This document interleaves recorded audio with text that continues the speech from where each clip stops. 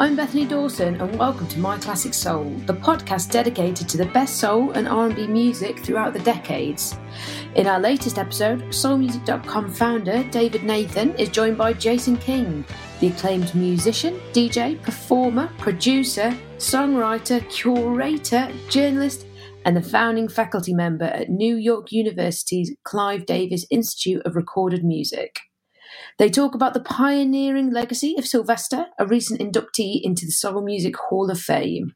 David and Jason discuss Sylvester's impact as a black and openly gay artist in the late 70s, with such timeless dance music classics as You Make Me Feel Mighty Real and Over, as well as live performances that had across-the-board appeal globally. So, without further ado, here we go.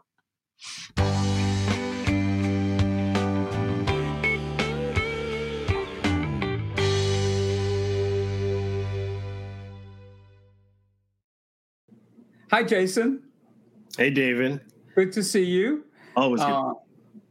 I'm really thrilled that today we're having a conversation about someone who obviously is very influential in the world of music, particularly soul music, and I'd say in popular culture. And when I was thinking about who we could have as a guest to talk to us about the illustrious and relatively short career of Sylvester, who was recently inducted into the Soul Music Hall of Fame, I thought you would be an eminent speaker on the subject.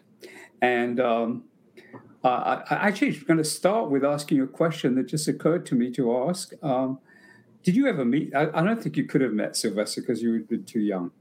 I never met Sylvester, no. But I feel like I did. I think his spirit touched me in some way. Well, we could start there. I could say I only met him. Actually, surprisingly, I went back and looked at all my Blues and Soul interviews, and I actually never interviewed. I only interviewed Sylvester once in person, although I saw him do shows. And we can talk about that one time I met him a little later. So let's talk about exactly what you just said. You said that you didn't meet him, but his spirit touched you. So why don't you share with us? Let's start with as a good jumping off point. What was it about his spirit, about his music, about what he was about that did touch you? And do you remember your the first record you ever heard by Sylvester? Yeah, sure. I mean, my first memory of Sylvester is a long play cassette tape from 1980. That was the year that my mother started buying me music. And so I was really into like Andy Gibb at the time, Michael Jackson. That was the year of a Motown Greatest Hits release, so I was into Rockin' Robin and all those kinds of songs. But we had this K-Tel disco compilation, and it had Boogie Oogie Oogie, Taste of Honey, it had Barry Manilow, Copacabana, and it had You Make Me Feel Mighty Real by Sylvester on it. And I knew nothing, and we didn't have the internet, so I didn't know anything about Sylvester, who he was, what his background was, but I didn't even know if it was a man, if it was a woman. It was that falsetto voice, and it was really the mixture of that kind of gospel key in the context of all those electronics that got me. And that was like an anthem in my house at the time, playing that song over and over and over. So over and over, there's a little pun there. We cut to years later. I'm a professor at New York University, and I decide to do a conference on Sylvester. It's the first multi-day conference on Sylvester's life and work, featuring people like Martha Wash, who was one of his great background singers who ended up becoming part of Two Tons of Fun and the Weather Girls, but also people like Billy Porter, who most people know now as part of Pose, the popular TV show, and many, many other scholars. And that was a real intervention in a lot of ways, right? To devote that much time in the context of an academic setting to someone like Sylvester, who had largely been a kind of hidden figure, unsung figure at that time. And since then, I've just been involved in a lot of different Sylvester-related projects. But I've always had a closeness to him and his music in a certain way, whether that's knowing Martha Wash, who worked with him, lots of other performers who worked with him, Carl Hall, who was a friend of both of ours, sang backup for him. So I've always been around these Sylvester figures, and there's something about the nature of the kind of light that illuminated who he was and how he moved in the world that has always really touched me, and I've always been very close to. Wow. That was very eloquent and very vivid, and it's interesting, though you didn't meet him. it sounds like you feel like you did actually through all those conversations you had with people. And also, I'm interested about one thing in particular in what you said. So, what had you choose to do this? You said you did a whole program about it? A multi-day conference, yeah. So what was it that prompted you to do that? Because that would have been unusual. I mean, because as you said, he in some ways has been like a footnote to music history, which is a shame because he was a pioneer, he was a trendsetter. He bucked a lot of trends, so to speak. So what was it? What really informed your choice to do a conference about it? Yeah, I mean, for me, he's a figure that I always bring up in classes when I teach about the history of R&B music or just popular music in general. I think he's one of those indispensable figures who just deserves a lot more recognition and a lot more attention. And so part of that for me is that obviously, he was an intersectional figure long before that became a buzzword. So he was Black and he was gay. He was femme. He embraced his femininity. He was a queen in every sense of that term. And even today, in the context of R&B music and dance music, we don't have a lot of figures who represent all of those things. But he was doing this in the 1970s as one of the first, if not the first, out gay artist in disco music. And he was doing this at a very mainstream level, right? So he had 24 top 20 R&B and pop hits. He was Billboard's disco or dance music artist of the year at a time in which dance music was the mainstream music in 1979. So he was doing this at a very high level. He wasn't like a shrinking violet. And I think that's one of the things I think that's one of the things that's really important. Right? He was so flamboyant, he was so charismatic and so exuberant, and he was authentically himself at all times, even in the face of extreme stigma and discrimination. And like I said, even to this day, there are relatively few out gay or lesbian or even trans R&B stars in Black music. And so for him to do that at a time in which, although it seems like there was a certain kind of liberation possible in disco to do that, there weren't a lot of out artists at that time, like explicitly out artists. And so for him to do that in that context, I think was courageous, it was brave, it was kind of revolutionary, and we haven't really seen anything like it again since. And so that's one of the things that has attracted me to him. And I'll also just say, David, I mean, for me, although Sylvester was flamboyant and outrageous and provocative and all of those things, and the style and the dress and the outfits, he's first and foremost to me a great musician. So on one hand, it's that incredible soaring falsetto, and when you listen to him sing a ballad like "You Are My Friend," the cover track, I mean, the interpretation of it, the ability to essay a song like a Nancy Wilson or an Aretha Franklin, to go inside of the song and to really deliver the message of the song just through your voice is he had an incredible talent at that. But the other thing I would just say is that I think he was also one of the things he did is we know him through these incredible club tracks. I mean, You Make Me Feel Mighty Real, Dance Disco Heat, I Need You, over and over. I mean, these are some of the greatest club tracks of the disco era and since. And part of that, I think, is because, he merged this sort of Pentecostal influenced gospel Kojic heat with a kind of gospel and R&B musicianship, like a funky musicianship, to the latest innovations in electronic music brought to him by way of his collaborations with San Francisco's Patrick Cowley, who's a genius in synthesizers. And I think it was the marriage of those things in the context of Black dance music that made him so revolutionary and made those songs real liberation anthems that I think stand the test of time to this day, that you can go to any dance floor, where they're doing like, throwback music or disco stuff, and those songs will wipe you away. I mean, they're so transparent. There's a few things I want to pick up on within what you said. I recall vividly seeing Sylvester in New York, and this would have been around, I want to say like 1979, 78, 79. And he was on a show at a place in New York called the Felt Forum, and which was like kind of part of Madison Square Garden complex, so to speak.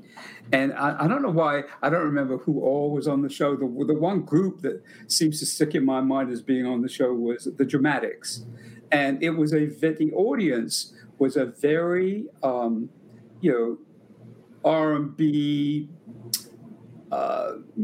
just an R&B audience. I don't know how else to say that. I mean, it wasn't, we're talking about 78, 79. We're not talking about crossover. We're talking about that audience was really, designed for the people who are buying the records by the Dramatics and others. I really wish I could remember who else was on the show. But anyway, here's what I do recall. And you mentioned one of the songs, so this is why it's still so vivid in my mind. So out comes Sylvester. He was actually the special guest opening artist. And 2 Tons of Fun. And, of course, I could tell that some of the audience were not really prepared. They didn't know who he was. And, because they came to see the Dramatics and who else was on the show. Tell that there wasn't like an immediate kind of like, wow, Sylvester, It took them a little time to warm up to his appearance. What I remember about his patter, his in-between song patter, he didn't kind of pad it to make it more, R&B. He said, hey, who's here with their ladies? He didn't do any of the kind of, R&B show kind of, this is for the ladies. I think if he had said that, it might have provoked an interesting response. But, and the thing, the song, the performance that had everybody like, as a term we use in England, which you may be familiar with, gobsmacked, is when he did Patti LaBelle's "You Are My Friend." I mean, whatever people thought of what he looked like, whatever they thought of Martha and Izora, whatever preconceptions they had, whatever they were thinking, because I didn't ask people in the audience what they were thinking, but you could see there were some people a little uncomfortable with it. I think you could see they were like, who is this? But when he sang "You Are My Friend," that was it. That he, like, as they say, smashed it. I mean, people were like, whoa, because what he brought to it is exactly what you just shared. That gospel emotional, that gospel feeling, the passion, the emotion. And he was a sure enough singer. He was a soul singer to his very core. And that he could do that with that kind of audience was phenomenal. And, it's funny, as I was thinking back to some of his recordings, a lot of times, as you know, people focus on the dance music tracks, the disco tracks. And then when you hear him sing things like "I Who Have Nothing" and, "You Are My Friend," but ballads, this guy was like, whoa. And I was reading an interview he did with John Abbey at Blues and Soul. And one of the things that used to really concern him was being pigeonholed as a disco artist. And we can talk more about that. One thing I just want to give you as an aside, which was quite amusing when I read it. Apparently, he had done an arrangement of "Love Is Like an Itching in My Heart," the Supreme song. And he did an arrangement which he thought would be perfect for Aretha, who he had never met, and he never did meet, apparently.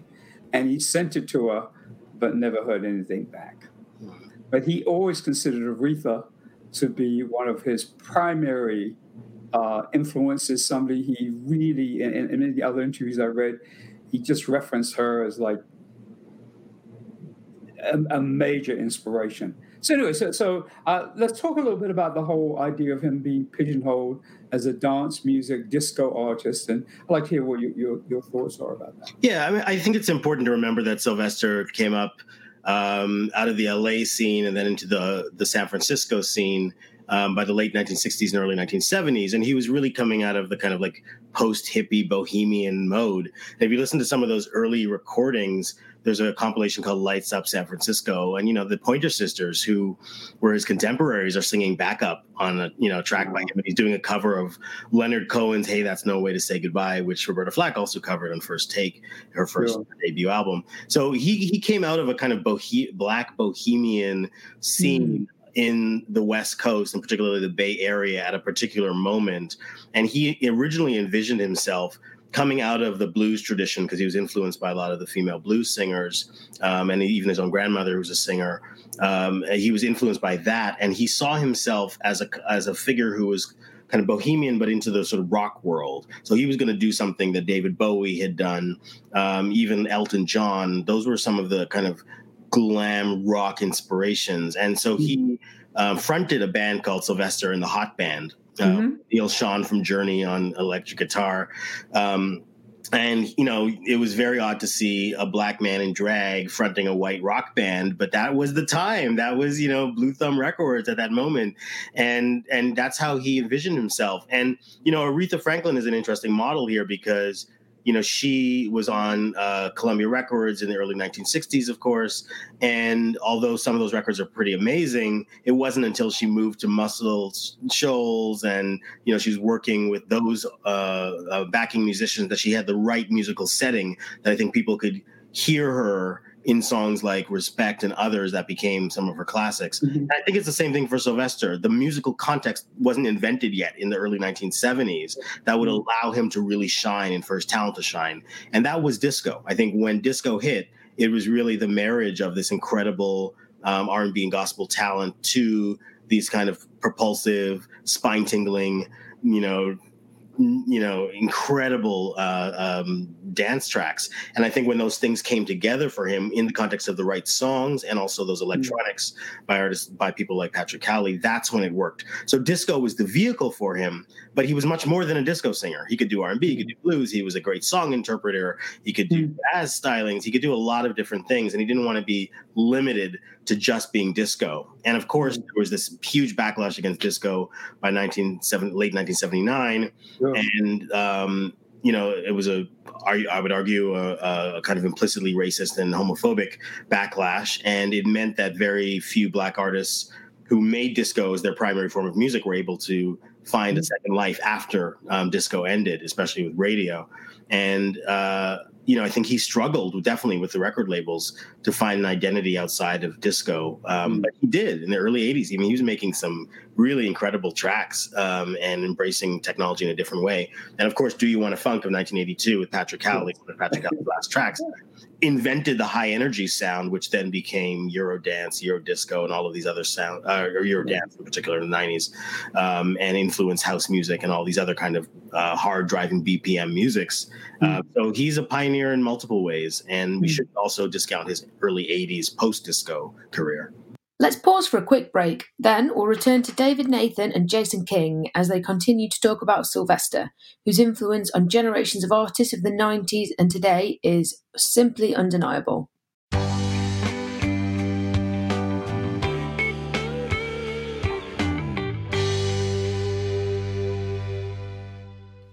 Check out In the Meantime by renowned trumpeter Willie Bradley featuring Gerald Alston, the lead singer of the legendary group The Manhattans.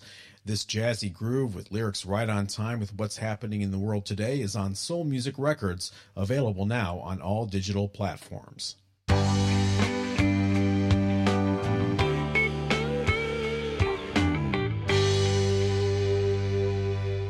I particularly loved about Do You Want to Funk With Me? It's so obviously not, it's an obvious play on the word funk. I mean, it can take a brain surgeon to figure that one out. But I can remember. Here's the thing that I can bring to this too.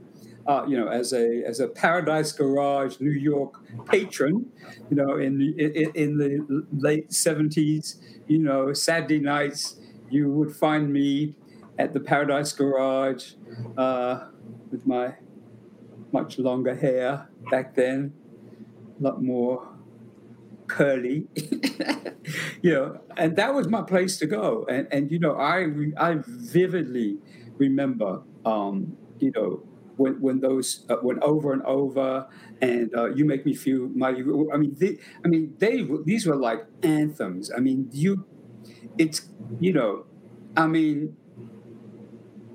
those were like the jams. I mean, there were a lot of jams. I mean, there were a lot of great music. One of the things I want to say about that too is that a lot of times, retrospectively, disco kind of gets as you pointed out, of that backlash, which I agree was homophobic, racist, all of those things, because I was living through that. I mean, that was my, I was in my early 30s, I think. Yeah, early 30s, late 20s, and this was the music I listened to. This is the music I danced to. I went out with my friends. This is what we did. We went to parties. That's what we danced to. So I think that sometimes, in retrospect, historically, disco still gets kind of a little bit of a bad name, like, oh, it was just this fad.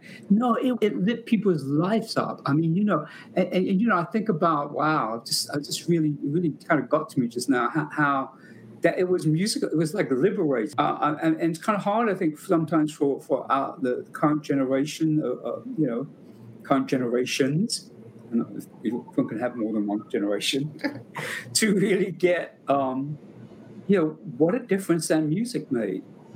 People worked every day, Monday through Friday, sometimes Saturday too, and Saturday night to work off all the stuff of the week, to get on the dance floor and hear "You Make Me Feel Mighty Real." And that one, that for me will always be, that's the one for me. I mean, yes, there are other great tracks, but that one, yeah.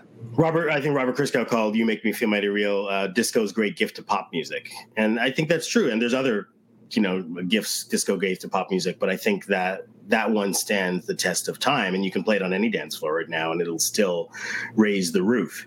I think, Sylvester's audience was very mixed. I mean, that San Francisco Opera House legendary performance he did in 1979, that, there are the folks who were there talk about the ways in which it was straight and it was gay and it was men and it was woman and it was black and it was white and it was young and it was old and it was preppy. And he formatted a multicultural audience. And part of that is because the music itself was a kind of multicultural music that seduced the ears and the bodies of people, marked by difference. And so it was a music that engaged Black people, white people, Asian people, all kinds of people could find themselves in his music.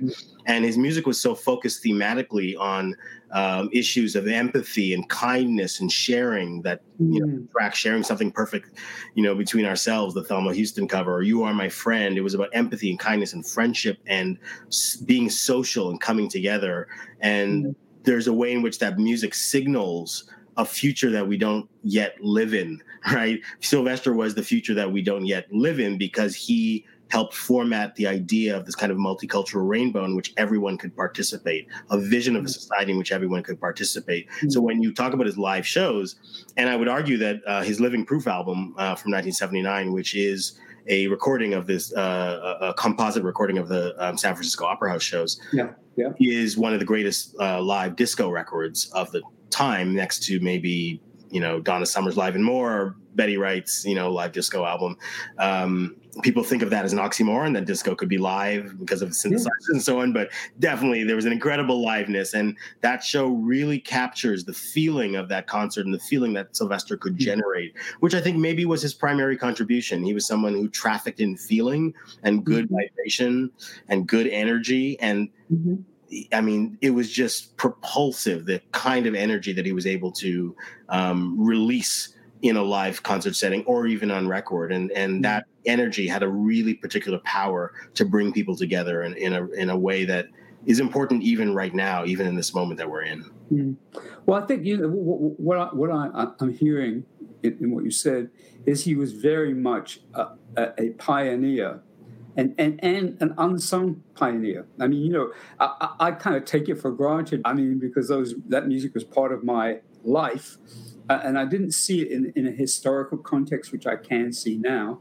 But I don't think he gets anywhere near the kind of credit. We've kind of referenced this already. The live performance was groundbreaking, and the how he fashioned himself, the whole, so way ahead of anybody else. And I struggled to think of anyone else contemporaneous from that time period who even came close to creating that kind of vibe in a live show. Really. There was another interesting quote from one of the Blues and Soul articles he was talking about the fact that he had met, this was, I think, 1979, this particular article. He had met some of his heroines. He met Diana Ross. And apparently, he couldn't believe that she knew all about his music. He was like blown away that for him, Diana Ross was like, in a whole nother realm. What she was, given she had all those hits and with the Supremes, and she was by then, by the time period we're talking about, emerging as a serious solo artist. And he just couldn't believe that she even knew what he did. So there was, it just points to the kind of way that he was at the time pioneering, and even the people around him, and certainly didn't really think of him that way. I think a lot of people thought he was kind of an oddity. He was an oddity. He was literally an oddity, and he was queer, and there was no space in which you could be all of those things at the same moment. And again, now we're celebrating intersectionality and the people who are at the crossroads of race and sexuality and other identity markers of our identity. But at the time, there was no language for that. And he was somebody who pioneered at that crossroads and made music openly and explicitly at that crossroads. There were other people doing stuff like that, like Freddie Mercury, I would argue, is another one, but not as free, right? Because not as able to explicitly articulate his identity in the public marketplace in the way that Sylvester would and could, even at great risk to his own career. I should also say that Sylvester is important also in helping propel the movement for tolerance around AIDS. Sylvester died of AIDS at age 41 in 1988, and he didn't hide his diagnosis. He was one of the first pop stars to be public about his diagnosis, and also one of the first pop stars to die of AIDS. But he, famously was pushed in a wheelchair down Market Street during one of the gay prides. He would always show up at gay prides. And, he was clearly in ill health, but he wanted to be there and he wanted to present himself to the public so that they would raise awareness around the disease and the pandemic. And so in the midst of a pandemic, we can look back at Sylvester and really celebrate what he did for raising awareness and education around issues of AIDS. There are a couple other things I want to make sure we get in this conversation.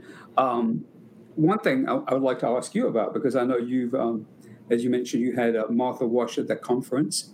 And I know you've worked with Martha Wash directly. So kind of interesting to hear from you what she had to say about Sylvester, having worked with him, being on stage with him, and obviously as a part of Two Tongues and Fun and so on. But just anything that you can recall about what she said, what she shared with you about her impressions of him and how he was working with him.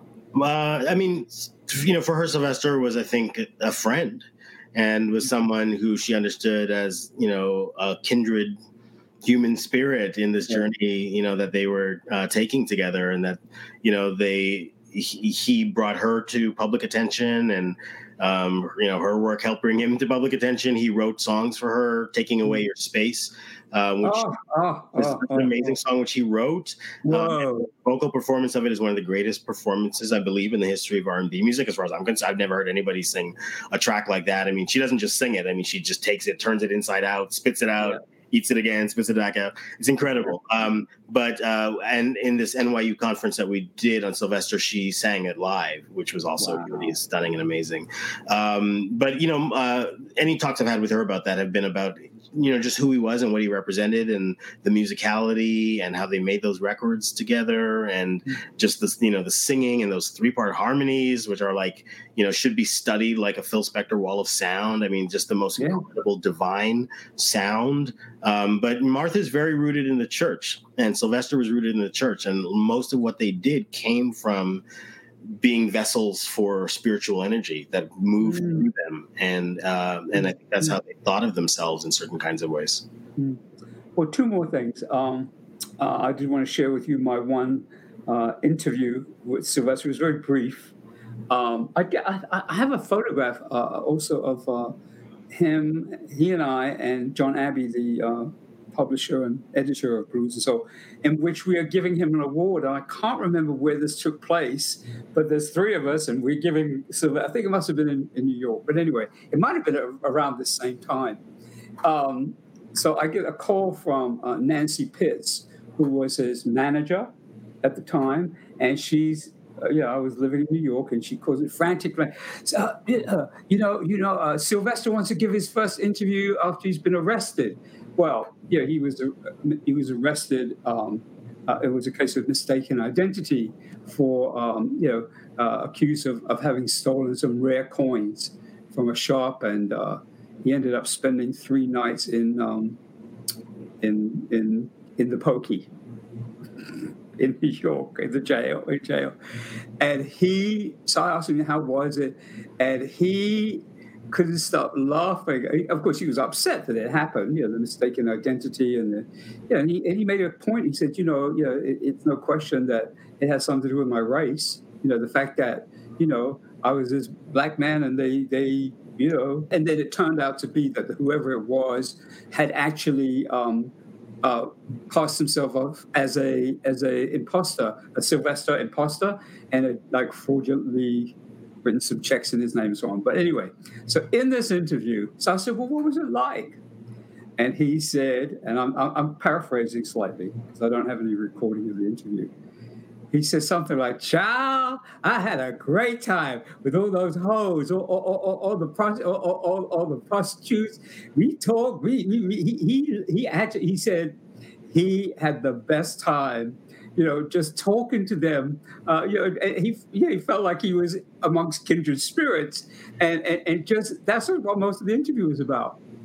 He made the best of being in jail, and made friends with the ladies of the night." Probably a few men of the night in there too, but it just was a great. That's what I was left with. That his spirit, the energy. The conversation was very vivid, just about who he was in this conversation with me. Just a very, turning what could have been a nightmare situation to something where he could find humor. It probably was a nightmare. But at the same time, he was able to see the humorous part or the fun part, or at least reflect that back to you in a way which I think is also reflective of his music, right? That the music is a mixture of both this kind of suffering, but this pleasure as well at the same time. That's what I'm hearing, at least in some of his music, is that he understands the darkness of human life, but he wants to be an optimist throughout it all. You are my friend. Mm-hmm. Well, one more thing. I just remembered there was one other group, and it's interesting you're wearing the Ashford and Simpson T-shirt, Ashford and Simpson, Nick and Val, the Dynamic Superiors, of course, at Motown, first album produced by Ashford and Simpson. Most of the songs, in fact, all the songs written for that group by Nick and Val. And they were revolutionary, of course, in their own way, because the lead singer, Tony Washington, was a very out gay man. And there was a harmony group. But they, their first record, Shoe Shoe Shine, was a big hit. And then, also to in context, we get, in 1977, I think, we get Carl Bean, I Was Born This Way, which, of course, also revolutionary, given that he was, for so many reasons, And then we get Sylvester. I mean, I'm kind of dodging around a little bit in chronology, but the thing I want to bring to our close in our conversation, Jason, is this. When I think about Sylvester and what he created, the legacy he created, and I look at today, and then there's this big gap between Sylvester and I'm not sure who. Yeah, I mean, people talk about that, right? Like, what happened after Sylvester and so on. And so, on one hand, I see Sylvester as a unique figure, a singular figure. He's a kind of unicorn in the history of dance music and just popular music in general. But on the other hand, I think he's part of a continuum. So before him, there was Little Richard, and there were figures like that. And then after him, there are also figures I think that are worth talking about. So on one hand, there's a direct influence with people like Jimmy Somerville of Bronski Beat, who's literally inspired by Sylvester and like covering his tracks and singing in the same kind of falsetto, and other people like Andy Bell of Erasure and others. But I think in terms of like Sylvester's, the template that he created of being black and out and LGBT in popular music, I mean, there's the Jermaine Stewarts to the RuPauls to today's Janelle Monáes and Mickey Blancos and Frank Oceans.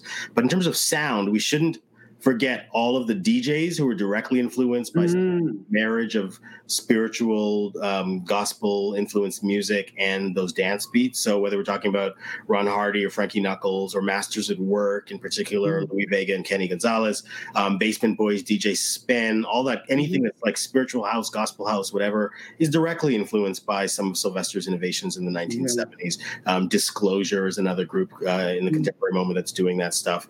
Kenny Bobian and others. And like I said, you can't go anywhere on a dance floor where they're playing disco and not be inspired and not hear Sylvester's music being played somewhere. So I think although there isn't that immediate influence, unless you look at somebody like a Sam Smith or something like that, who worked with Disclosure on a song like Latch, which has a kind of Sylvester, throwback aspect to it. I mean, the influence is pervasive. It's almost everywhere. And it's why we're at the stage that we're at now, where we're having to think more about intersectionality and about blackness and about queerness and all of these things and how they work with each other in the context of all of our entertainment industries and culture. Well, I know it's shameless to do this, but we can't complete that without, of course, talking about the music that you've made with Company Freak, which is also very much in, the continuing, in a sense, some of that tradition, and some of the vocalists that you've used on that music are, in fact, directly. Well, it's from that time period. I mean, singers like Norma Jean Wright, working with Norma Jean Wright and Alphabet from Chic and Lucy Martin, and also, Hubert Eves from D-Train and so on. But we cover Do You Want to Funk, actually. It's on record. And Shayna Steele, the incredible Shayna Steele, sings it. I mean, it's just an incredible vocal performance. But my fascination with Sylvester and his innovations and what he was able to bring to popular music, I didn't want to just write about those things or do conferences about them. I wanted to actually try to recreate the sound and the spirit in particular of what he represented, and to really honor him by way of the music that I could create. Well, perfect ending to a wonderful conversation. Thank you so much, Jason. I'm just really glad we had an opportunity to honor Sylvester in this podcast as a recent Soul Music Hall of Fame inductee. Thank you for your time, and thank you for your insight and observations. Truly happy to be here, and truly happy he's in Soul Music Hall of Fame. And thank you, David, for all your work always. Thank you. Thanks, David and Jason. I hope you all enjoyed that one, because I definitely did. Please don't forget to subscribe and leave us a review on your favourite podcast platform, and visit us for breaking news and daily updates about your favourite soul and R&B artists over at soulmusic.com. I'm Bethany Dawson. Thanks for joining us, and we'll see you next time on My Classic Soul.